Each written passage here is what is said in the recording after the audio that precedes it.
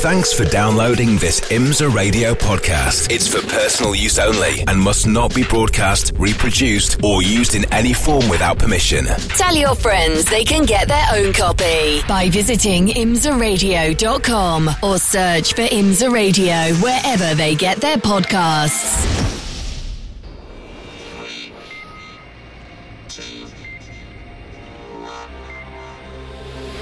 The Michelin Pilot Challenge on IMSA Radio, part of the Radio Show Limited Network.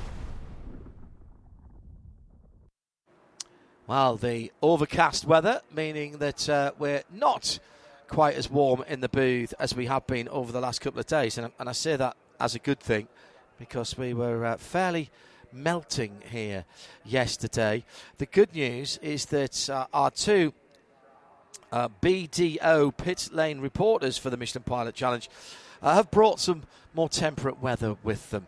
And let's check in with them on the pit lane to say good morning and welcome into race week. Nick Damon, first of all. Hello, Nick. Hello, John. Hello, everybody. Everybody around the track and out there in listener land. Yes, unfortunately, we appear to have brought the humidity as well, though I'm sure that's actually a Florida staple. Yep, it's quite muggy. It's very pleasant, though, actually, when you're not moving around too much and not wearing a race suit, which none of us are doing for this final practice for Michelin Pilot Challenge. To my left, as I'm at the pit inside, I see a huge row of cars, and to my right, I see a couple of the Hyundai TCRs, and behind them a couple of Porsches and another Hyundai behind that. So it seems I'm down TCR end. The other end, pit out, is my very good friend, Mr. Joseph Bradley. Good morning, everybody. Yay, it's race day. It's race day for Michelin Pilot Challenge, and I would say the vast majority of these teams wanting to get on with it. There's already a huge line of cars in the exit lane on this pit lane just wanting to get on with this half-hour session, just to kind of find out whether those last-minute decisions on setup and tyre pressures are actually going to work this afternoon when we get into our 4-hour race. Who knows? This next half hour will tell. And in the booth is Jeremy Shaw and Peter Mackay. Good morning, P-Mac. How are you? Good morning, John. I am just wonderful after an excellent breakfast in catering. I had some pancakes with maple syrup, a cream cheese bagel, a banana. In fact, no, I've not eaten my banana yet, but I will. And a nice cup of coffee, so I'm raring to go. Any chocolate cake? Oh, yesterday's chocolate cake. Honestly, the catering team's chocolate cake last night was up there with my granny's chocolate cake. Really? It's that good. Is it that good? It's that good. That's the ladies and gentlemen at Apex at Jeffers. Thank you very much indeed for looking after us. As ever, always a smiling face on the front desk and hearty grub coming out from behind where all the action goes on. Good morning, Jeremy. Cup of tea for you this morning and a slice of toast, was it? Indeed. I know you so well. Indeed. I had a bit of scrambled eggs and a bit of fruit. Eggs have been brilliant this week, I thought. Yes, actually. yes. The frittata this morning was lovely. And what are we expecting today then? And particularly in this session, one or two wee problems yesterday, but this effectively, Jeremy, is morning warm-up for these cars. Yeah, that's exactly right. And they've not had a lot of test time this week. Well, they've had a couple. I guess it's been a normal weekend, haven't they? They've had two practice sessions prior to the qualifying session yesterday. There were also, most of the teams were here at the Raw before the 24 last weekend. However, there's a handful of teams did not attend last weekend. Conditions then were very, very different. It was freezing, really cold. I tell you, it was really nippy. So much better conditions this week. One of the teams that was not, and unlike an IMSA WeatherTech Sports Car Championship, if you're doing the Rolex 24, you have to be at the Raw. In the Pilot Challenge, not the case. Your choice. If you want the extra track time, come to the Raw. But for one of the teams, the number 17 car of Mikey Taylor and Chris Miller, that's a JDC Miller Motorsports Audi, they did not come to the Raw. They've had super success here in the past. They've finished first, second and third the last 3 years. They also could have won at least one more when they had some problems. So that car is always fast. They came in here feeling really, really good. Unfortunately, yesterday, the first session on, what day was that? Wednesday was fine, and they were feeling good. Yesterday morning, however, the car wouldn't start. And they changed everything, did as much as they could, couldn't get it going. Qualifying, same problem, still couldn't fix it. So that car will start at the back of the grid today, assuming they've got it out and running. So this morning for them, this is their really important to make sure they know they are where they think they are in terms of setup, consistency on the tyres, etc. So the number 17 car is certainly one that takes this hour-long session even more critically, perhaps, than everybody else. I don't see them coming out onto the track yet, Jeremy, that JDC really? car. It's a beautiful colour scheme they've got on that. Typical yellow of JDC in that Generation 2 Audi TCR, which is a really purposeful looking machine, and it's got these sort of the wheels on it. They're almost kind of like those, I don't know how you would describe it, they're kind of like the wheels you used to see on a Porsche 9. Yeah, they're round. Good, definitely, good. That's a good start. That gets us off and running. And they're kind of like what you used to get on a 935. No. That sort of with the fairing on them. No, they don't have the disc, but what was underneath the disc, if that makes sense. We're really getting into niche references here, aren't we? It's the old sort of crossbook BBS type. Yes, thank you, John. rims. There you go. I know yes, what you mean. Yes. I'm a bit of a wheel aficionado. The other thing about those the Series 2 cars, the Gen 2 cars, they've got much more developed aero on them with the reverse swan neck mountings actually for the rear wing, and much bigger rear wheel arches and front wheel arches. Do you remember the Gen 1 ones? You'd always, the front ones, the front wheel arches, if they got a little bit of a bang, they looked a bit like an angry penguin. They were sort of flapping their wings around, and that doesn't happen so much now. And the rear set of arches looks something akin to, I think, an old Group 5 car. So you go back to the old 935 again, where you can almost see the silhouette of the car underneath the wheel extensions. The other thing that you can't see is inside that car. It used to be a right pain to make rear, in particular rear anti-roll bar changes, because on the road car, the booted RS3, the roll bars came in and had to go around the suspension mountings. And what they've done on the race car for the second Evo, the Generation 2 car, is they've managed to move things around so that the roll bar is now dead straight, and it means that you can tweak them, or if you want to change the roll bar for a different thickness, it's literally pull a pin out from one end, you take one wheel off, or take the wheels off rather, and you can almost do it in pit stop time. You just pull it straight out, and if you get a chance to look through the back window, you can see the rear roll bar right across. It's a proper, when people go, yeah, just a road car with a cage. It definitely isn't. No, and no again. When you look at the driver cockpit with the steering wheel, the dash behind it, it's like straight out of a GT3 car. It is. It's really advanced, and so much so that the TCR series in the UK, they've actually created a Generation 1 Cup, because the Generation 2 cars are such a step on that the Generation 1s can't really compete. Funny thing, we were just talking to James Kay about that last weekend in Abu Dhabi, because Creventic are doing exactly the same for the 24H series. I reckon that there's literally hundreds of those cars sitting around the world, the Gen 1 cars, either only doing a few track days or doing nothing else.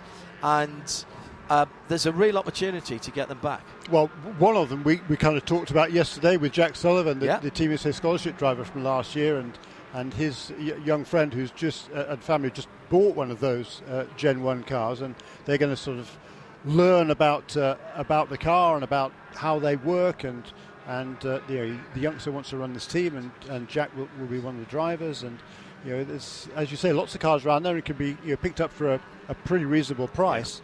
And it's a great entry point, because there's all sorts of things you can race it in, not just the Michelin Pilot Challenge, but there's it's club racing, even vintage racing, and all sorts of stuff. So it's good. It must be one of the most cost-effective factory race cars you can buy.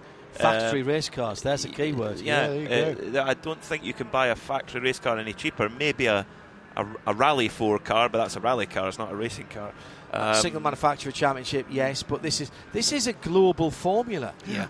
You could take this car around the world, and there'll be all kinds of big races that have... You could race it every weekend, couldn't you? Probably absolutely. Different parts of the globe. Yeah, absolutely right. TCR on tour. Yes. It's Austin Krains who is fastest at the moment for the number 28 RS1 Porsche, 157.725. Grid already set, so these times really just as much to get yourselves dialed in. And let's go straight down to the pit lane, to Hyundai, and to the number 77, where Taylor Hagler is waiting to speak to Nick Damon. Taylor, just saw you got out of the car, a quick lap. What is the plan for what is effectively, I'm not sure it's called that, what is effectively warm-up? Yeah, I mean, our entire plan for right now was I was just scrubbing a set of rears for the race, and then Bryson got in to get some time in the car, maybe make a couple changes, and then go back. We're not planning on doing the whole session, though. Starting the season with one of the longest races, the 4-hour race, how is the team and how are you as a pair approaching it? Yeah, we're kind of just approaching it step by step. We did the Roar, and I think we got a lot of track time there and made a lot of changes to the car, made a lot of strides and everything, and we've done some driver change practice, so got a new engineer with us this year. She was an intern for us. That's all been working really well, and I think me and Bryson are going to do well this year. Will the fact we've got a 4-hour race, will that affect the way you decide to run the stints? Will you change the starting driver, or is it going to be much as it would be for one of the shorter races? That'll be to be determined. This race I'll be starting, so I think the current plan is just to split it in half, which I think is the way we've always done it. So that'll be the plan for this race, but how the rest of the season goes, I'm not sure yet. There's an absolute phalanx of Hyundai TCR cars here. I mean, how much information sharing is there, and how much are you doing your own thing? Yeah, so with all of the Hyundais here, we actually all share everything. All of the drivers are open to any of the other drivers' data, and it really helps everyone within the team. And the whole point is to get Hyundai a championship. So if we can all help each other get that, it's a win in the day. Great stuff, Taylor. Best of luck. Thank you. Nick Damon, part of our BDO pit lane team for the Michelin Pilot Challenge this season. We will be having our Michelin moment of the race later on today in that 4-hour contest. The other 4-hour race, of course, being the headline act at IMSA's return to Mid-Ohio Sports Car Course later in the year. It's last weekend in May, isn't it? Somewhere around there. That was it the first weekend in June? I know it's the same as Le Mans Test weekend. So that's one for your calendar if you haven't already got all of the... Why haven't you got all the IMSA dates penciled in? What am I talking about? Dear me, it's not as if they've just turned out. I can imagine it's the second weekend of June, Nick Damon has just told me in my ear. I can imagine that's an absolute hoot in a TCR car going around Mid-Ohio. Oh, I can't wait. Oh, right, especially around the back. Absolutely. It's going to be fantastic. That's also...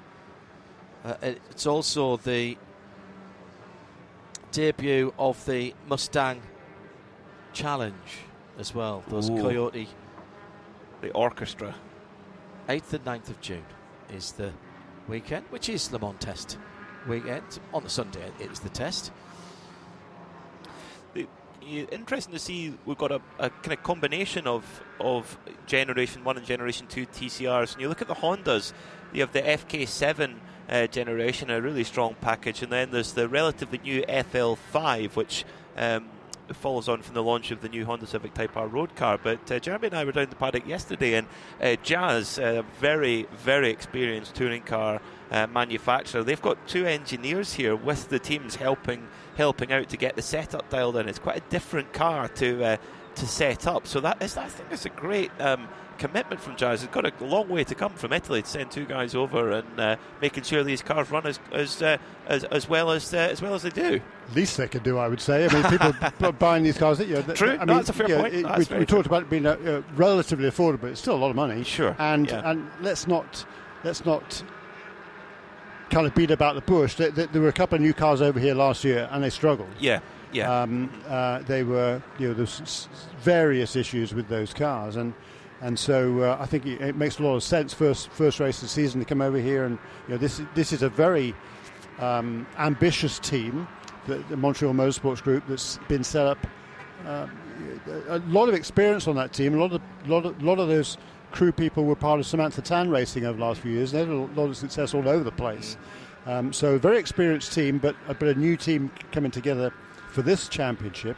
But with 4 really strong drivers running a full season, definitely planning to be championship contenders. Absolutely no reason why they shouldn't be. So therefore, it makes a lot of sense for Jazz to come over here and really give them their full focus. And like you were saying there, that the Jazz engineers came up with some kind of what seemed like outlandish setup suggestions, and the team thought, we better give it a try. But there's no way.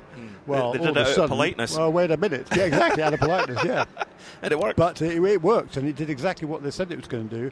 And of course, that's why they did that. That's why they gave them suggestions. They built the car, they designed the car, they've run the car, so they know what to do. And even though it might seem outrageous, things are not always quite as they seem, let's say. It's paying off because the team have shown really, really well this weekend on its debut. The cars look great, and they've both qualified pretty strongly.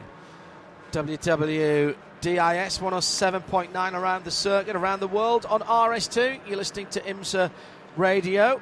Good to have your company. Coming up later on this afternoon, live in sound and vision. If you are outside the US, you can watch live for free and without subscription to the IMSA Michelin Pilot Challenge, BMW N Endurance Challenge at Daytona, flag to flag, as we take you through the first of the Michelin Pilot Challenge events of the year. And delighted to be able to bring this to you again. Bit of Friday afternoon racing as it will be. And if you're sneaking around back in Europe, a bit of a decent time for you to have a bit of Friday afternoon sport. I know many of you were up early watching the qualifying from Dubai earlier on, which looked rather splendid. Joe Bradley down in the pit lane is with Toyota GR Supras. Yeah, Toyota's GR Supras seem to be going very well here at Daytona. Matt Forbush, so far so good for your little morning warm-up. Yeah, we're just out here betting some brakes and trying to stay out of people's way and go through some driver's change and pit procedures. So we feel great about the car and where it is. We're, like I said, just working on some procedural stuff and betting some brakes in. You're in the Hattori Motorsport Car 51. How was qualifying? Where are you lining up for the 4 hours? So we're Mark Kavami and Nick Galante and I are in the bronze class. So we're the sister car to Jack Hawksworth and Tyler. So both cars are really fast. They could get more out of it than we can being pros. But we're really happy. We think we're in a good spot and on good pace for the bronze trophy that we're going after. Have you guys managed to decide what sort of strategy you're going to use for the 4 hours? How are you going to split the driving stints? We all feel that we're pretty close to the same window from a time standpoint. So we're going to defer to the strategist, and we're going to do whatever gives us the best chance to win. What do you mean by that exactly? Do you mean, does your strategist, does your engineer tell you, I want to see, an X amount of lap time from you and you stick to a plan? Yeah, I think we have a pretty consistent lap time, so we're not as much worried about lap time. It's just the way the cautions fall. It's a 4-hour race. So it's really a matter of fuel mileage and the way the cautions fall to maximize our potential to get up on the podium. And this, the 4 hours, it's one of the longer Michelin Pilot races. Do you prefer the longer one? I think it makes it a little more interesting, right? It gives more room for unknown factors the longer you're out there, especially with pit stop and strategy is huge on this. If they ran the race on paper, we'd just stop at qualifying, right? Yeah, absolutely. Great stuff. Thank you, man. Like that. Hattori already had a victory with that GR Supra up in Canada with Canadian Tire Motorsport Park, and clearly proving, Peter, that car has got some potential. It's a relative newcomer to the GT4 ranks, and certainly here in the US, but it's a potent package. No question. And you look at how impressive Toyota's motorsport activities are across various categories. You look at, they've been so dominant in the World Endurance Championship with their Le Mans hypercar. They are the leading manufacturer in the World Rally Championship right now, and this GT4 machine, very, very, very strong package. And the Hattori team particularly, they've got a great driver lineup. Jack Hawksworth and Tyler Maxson, I think they'll be the envy of quite a lot of teams. They do have one car running with a group of NASCAR aces. Bubba Wallace in there did the qualifying yesterday. He'll be sharing the car with John Hunter, Nemechek and Corey Haim. Unfortunately, they lost their qualifying time due to the working on the car in the pit, which is not allowed, correct? Yeah. So they will start from right deep in the pack. So that's going to be tricky for them, but it's a good car. And down at the pit lane for the 88, the Aston Martin with Aaron Tillett. Alan, your mid-qualifying, was that disappointing, or is it like, it's a 4-hour race, it's Daytona, it doesn't matter? Yeah, I was actually Todd's, I think, best qualifying in GS 14th, so we were pretty happy with it. Our Aston Martin Vantage has been working great. The Archangel guys have been doing a great job here. This is my first official outing with them, and so far, smooth. Had a great test at the Roar. We were pretty quick there, and we're hoping to be quick come this afternoon. There's a few Astons in the field. How do you feel they compare to the other cars on the big banking? Yeah, it's so hard to get it right here at Daytona because just a little difference can give one manufacturer advantage over the other. But I think IMSA's doing a pretty good job. I think, to be honest, the only cars that look really stronger than other cars in the straight seem to be the BMW. But you never know. It's still a 4-hour race. Still got to get through the infield, and the draft is big here too. So hopefully we can hang along. So what are the tactics with a 4-hour race? I mean, does that change the way you approach the driver time? Does it change who starts and who finishes the race? Yeah, so I'll finish the race. Todd will start, and it just kind of depends on how yellows fall, how many stints he's in there for, and then I'll get in and take it to the end. Thanks very much. That's Alan Tillett out of the 88 Aston Martin, and that's Joe. Team TGM, the man with the name above the door is Ted Giovanni. Ted, qualifying for this afternoon's race, bit of a mixed fortune for the team. One team at the front, one team at the back. What was all that about? Owen did a fantastic job, and but me, I mean, I just wasn't right in it. It was my head that was in it, and wasn't in it, and then we just went and worked at some video, and I think I'm up to speed now, so I'll be a lot better in the race. So we immediately focused on what to do in the race and how to get me faster. So it looks to be good. And Owen's first time back in the car since that fire issue. He'd not have noticed that, did he? Owen's doing great. He's always been a great driver, and we need to make sure he holds the reins on himself, that he doesn't overdo it, because he's still recouping. But he's got another few more weeks to go before he's physiologically good. But he's doing great. Spirits are great, and he's proved it on track yesterday. He's ready to drive. He's such a positive guy. You could never tell, could you? I mean, qualified second, did he? Yeah, that was actually a surprise for the team, and they were all smiles when he came back in. So it's good. So he's ready. He's ready to go, and so we're just managing him through the long race. That's really the issue. Thank you, Ted. Ted Giovannis in this BDO Pit Lane Report. Joe Bradley and Nick Damon, our BDO Pit Lane team for Michelin Pilot Challenge this morning, where we already down to 10 minutes. Let's have a look at the TCRs. John Morley with the best time for Roadshagger number 61. That car had a problem yesterday, stalled at the exit of pit lane and missed quite a lot of the session, Jeremy. It was, I think, Gavin who was trying to take it out at the time. Yeah, I haven't had a chance to get down there and find out what the problem was, so can't really add to that one, I'm afraid. It's going well now. But I have heard back from Mikey Taylor about that number 17 JDC Miller Motorsports Audi, and he said it's still not running. They still cannot get that car going. Wow. And he says he's on his way to the airport to pick up someone who has flown internationally to bring us a new ECU. There was none in the country for us to source. He said it'll be a Hail Mary to get back in time to get on the pre-grid and plug the ECUs in, and they actually work, but we've changed everything else. How annoying. I mean, unbelievable. That car has been...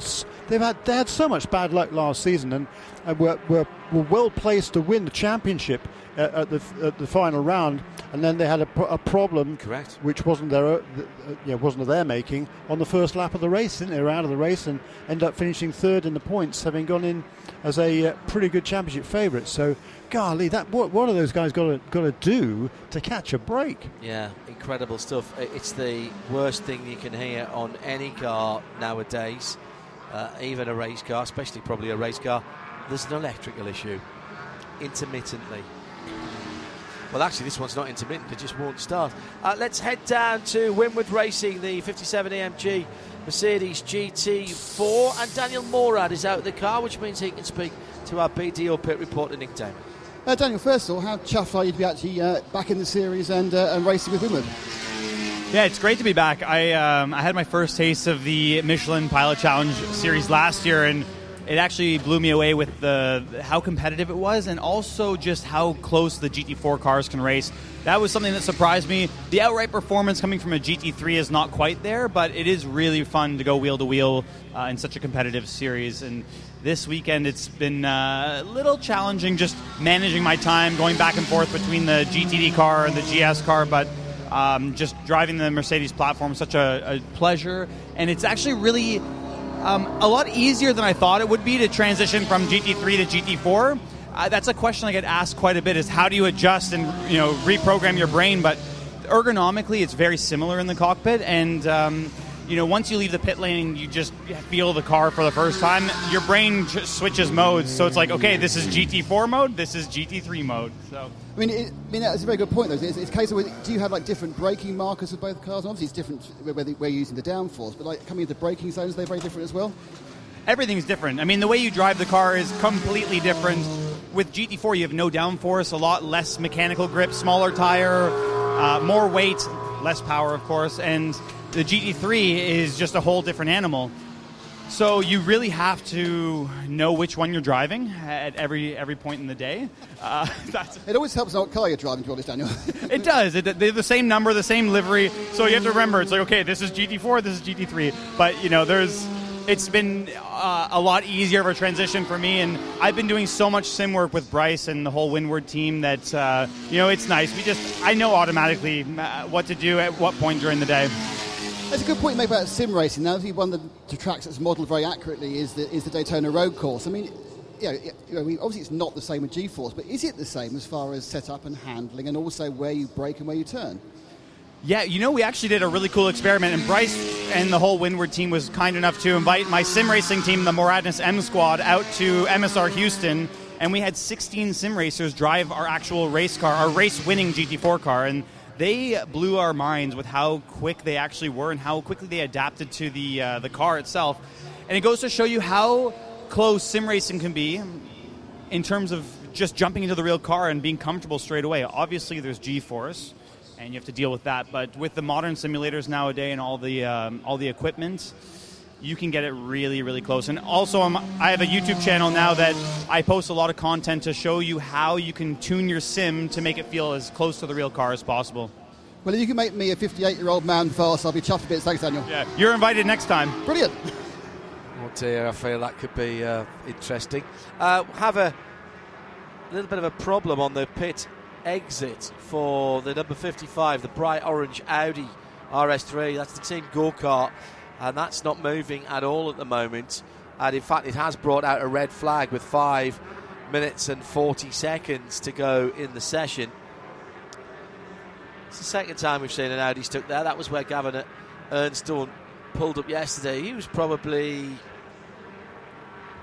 I think he was 25. on the D of Advent Health. Yes, I'm not sure he's on the A actually. I don't think he even got that far. He was probably about 25, 30 metres closer to the pit out, because he'd just gone across the pit line where the guys can still push you back. Let's hope that's not something that's going to carry through to the race, because the Go team, they've been a real surprise package, and Eddie Go particularly has shown some great pace in that car, particularly on the slightly awkward condition where we just had an ever so slight light rain shower in the first practice, and Eddie wasn't too concerned. He went out there in the latter part of the session and popped in one of the best times of the session. So let's hope that that's something that can be fixed. Already the AMR safety crew on the scene with their whaling light bars flashing away, and that shouldn't be too long of a clear up, albeit we have 4 minutes and 27 seconds left on the clock, and that keeps ticking. So there is quite a few cars still queuing up at the end of pit lane, just in case we do go back to green in time. If it's a flat tour, that won't take any time. No, at all. You wouldn't think to move it. A couple of cars that have not done very much. JDC Miller Motorsports, we've talked about with that electrical problem for the 17 Audi RS3T CR LMS. Valentin Hasglo for Van der Steur Racing has done a few out and in laps, but not actually past the pit. That might have just been a bit of install. We've not seen GMF Motorsports Mercedes. Yeah, it's curious. Nick Gallant and Hattori Motorsport, again, just a couple of install laps. Same story for the Aston Martin of Archangel Motorsport and Todd Coleman. Bryce Ward in the number 57 had just gone out just before that red flag came out. And Paul Sparta yet to pop out in the Random Vandals BMW. Nick, did Daniel Morad say why they hadn't been out? Were they just keeping their powder dry on that 57 Winwood car? The car was in the pits, but it was on wet, so I think they may have done a little bit of driver swappage, but not actually done any laps. I didn't realise they hadn't gone out, but the car was on the side the whole time. They weren't working on it as such, but it was on wet tyres. Joe Bradley is a little bit further up the pit lane, and he's looking at a very busy pit lane because they've all answered the red flag. Where are you at the moment? Yeah, with the number 88, that's the Archangel Motorsport Aston Martin, where I'm seeing some driver changing practice going on, and this is not the only team that is doing that. You mentioned earlier, John, that this car hasn't done many laps. Well, the question is whether it needs to. They're firing the car up. I think it's good. So it's going out. Oh, he stops. Just pulls off the apron and stopped. That's not really in the script. The door wasn't closed, I think. He is going to join the queue, I think. So, nope, he's being pulled back. So I don't know whether that was a full rehearsal of a driver change and a pull away. We'll wait and see.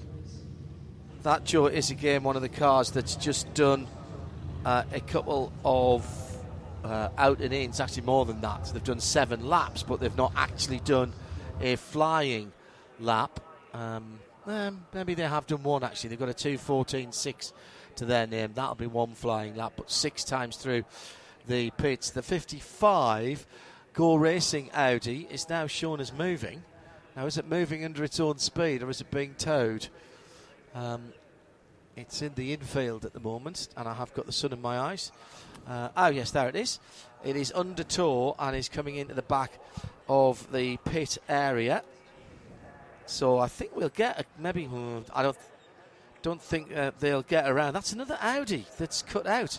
We've gone green, and they won't get a flying lap, but they'll get this lap around with just on. They'll get a checkered flag. So yes, Jeremy mentions in my ear, they'll get a checkered flag. So they'll get out round to the checkered flag and back in again. So perhaps the opportunity as the sun comes out and has me reaching for my cap. That's enough to learn. If you've just made a quick change, that's enough to learn whether it's the right or wrong direction. I think you won't get a lap time, obviously, but you'll be able to get a feel, I think, for what that change has made, if such is the case. Maybe it's otherwise just to get the second driver in to do a lap or two, so he's ready to go this afternoon. Concerns were expressed, weren't they, about the Archangel Motorsport Aston Martin, who went off the pit apron. Everything's fine down here. They're nothing to prove, really. I've just had a bit of a sort of a sign language conversation with Aaron Tellitz, who's kept his helmet on, and they're just in and out. They've got nothing to prove in this. So they're just keeping their powder dry for the race. Thank you, Joe. BDO pit lane report there. Penalty for the number 70 for leaving the pit lane early. That is a no-no. It's the Daly Motorsport car that had Jordan Weisley in that car. Also, get your bingo cards out. Car number 6, the Honda Civic for Brian Ortiz. Car number 80, which is the Hyundai of Morgan Burkhardt. And the number 91, which is Brady Golan in his Porsche. All pit lane speed violation. Everyone I've mentioned there, 70, 91, 80 and 6 are going to have a drive-through. So they Well, it won't carry forward, actually. So it won't affect them in this session, but it won't carry forward into the next one either. Whether they'll peel in, well, there's a few of them peeling in now. You have 3 laps to answer it, but they'll be worried that if they haven't answered it in this session, they might get a further penalty going forward. So a slightly interrupted and truncated final practice session for BMW's Michelin, BMW's M Endurance Challenge, which is the first round of the Michelin Pilot Challenge for 2024, and it sees a BMW on the top of the times, that being the Turner Motorsport number 96 by about 0.2 of a second from the Porsche of Baby Bull Racing. See, they could have made some money, couldn't they? And had Citroen Visa credit cash app back strike 3 Baby Bell 2 1. They could have easily lent them their name and just been Baby Bull Racing. Red Bull Juniors is just what we're going to be calling them. Or Minardi is where they started. Anyway, I digress. I've been up a long time already today. Baby Bull Racing in second, Motorsports in Action in third with the McLaren. Then Stephen Cameron Racing, that's another BMW, in fourth. Macumbi Macaleer Racing in fifth, and RS1's Porsche in sixth. In TCR, it was Roadshagger Racing and the Audi from 2, Brian Herter, Hyundai Elantras, the number 98 and the 77. Then Victor Gonzalez Racing's Elantra, the number 80 car. Then the KMW Alfa Romeo Giulietta Veloce in fifth, and the Montreal Motorsport Group Honda Civic FL5 in sixth place. Those times will not affect the grid. That was set yesterday. We have all of the build-up plus the race live for you on RS2 here at the circuit on 107.9 FM WWDIS. And, of course, for those of you outside the US, live and without breaks, no interruptions, I promise. All of the action as it comes to you without need for subscription. That is available on IMSA TV and, of course, on the player at imsaradio.com. Top left-hand side, hit the hamburger, and it's the first option. Thanks to Nick and Joe down in as our BDO pit lane reporters with Peter Mackay and Jeremy Shaw. I'm John Hindhaugh. We'll have more action from Fast Friday here at Daytona coming up shortly. This program is a Radio Show Limited production. For more, check imsaradio.com and subscribe to IMSA Radio wherever you get your podcasts.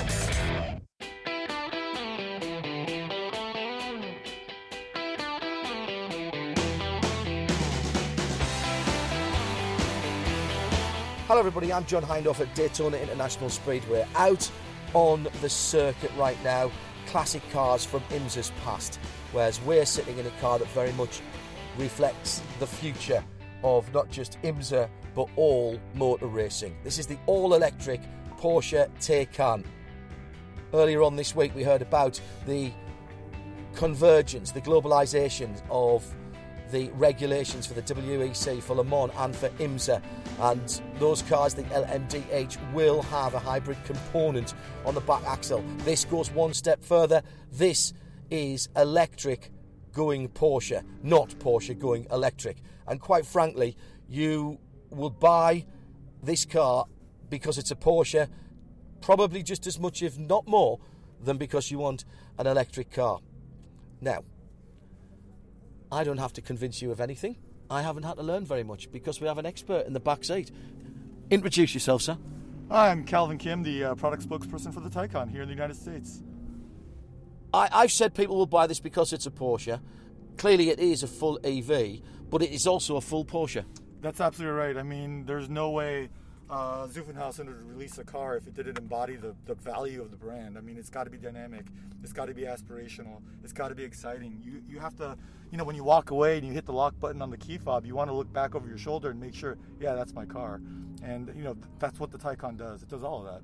And it's designed from the very first, I was going to say blank piece of paper, blank computer screen, as a full EV. This is not a incorporation of electric technology into a standard model. Yes, it's a 4-door full-size car, but it's not just an electric Panamera. Absolutely. It's that was the idea. They could have easily electrified one of the current cars, but no, this was too good of an opportunity to pass up. I mean, we had a chance to start a new kind of generation of Porsche thinking, of engineering, and so clean, like you said, clean sheet, on the CAD software.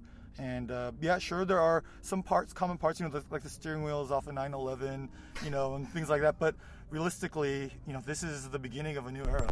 Real world road tests. Well, I've got to admit that the road course at Daytona International Speedway isn't probably the natural environment for this car. However, what it's done there is challenged my conception of what an electric vehicle can do, and I guess that's part of the job of this Porsche Taycan. Exactly, that's right. I mean, again, for Porsche, we don't do things halfway. If it's going to be an electric car, it needs to be an electric car in our terms, and that comes with a lot of baggage, the dynamics capability, the technical prowess, the build quality, the design, all of that. And so, you know what? There's a lot of history, and we need to kind of move it now and look for the future. The styling as well is something interesting. It is quite clearly a Porsche. It has the Porsche DNA, but it's also got its own personality. It would, as we said earlier, have been relatively easy to make it look like another current car. But it isn't. It's a model and a personality in its own right, but it's still very recognisable. It's not. People think electric cars have to look funky or they have to look identical to their ICE stablemates. Well, neither is true, and that's what we're looking at here. That's exactly right. I mean, for us, form follows function, but part of the function is form, and so for us, aerodynamics played a crucial role. So let's make the slipperiest design. But just because it's slippery doesn't mean it has to be ugly. No, indeed, and it really isn't. Let's just walk around the car and look at some of the key features on the design. The back end with the recessed lights and what is now a very noticeable move by Porsche to have the style line and the Porsche logo and the lights all running across the back. There is a diffuser at the back as well. I'll ask the question, but I think I know the answer.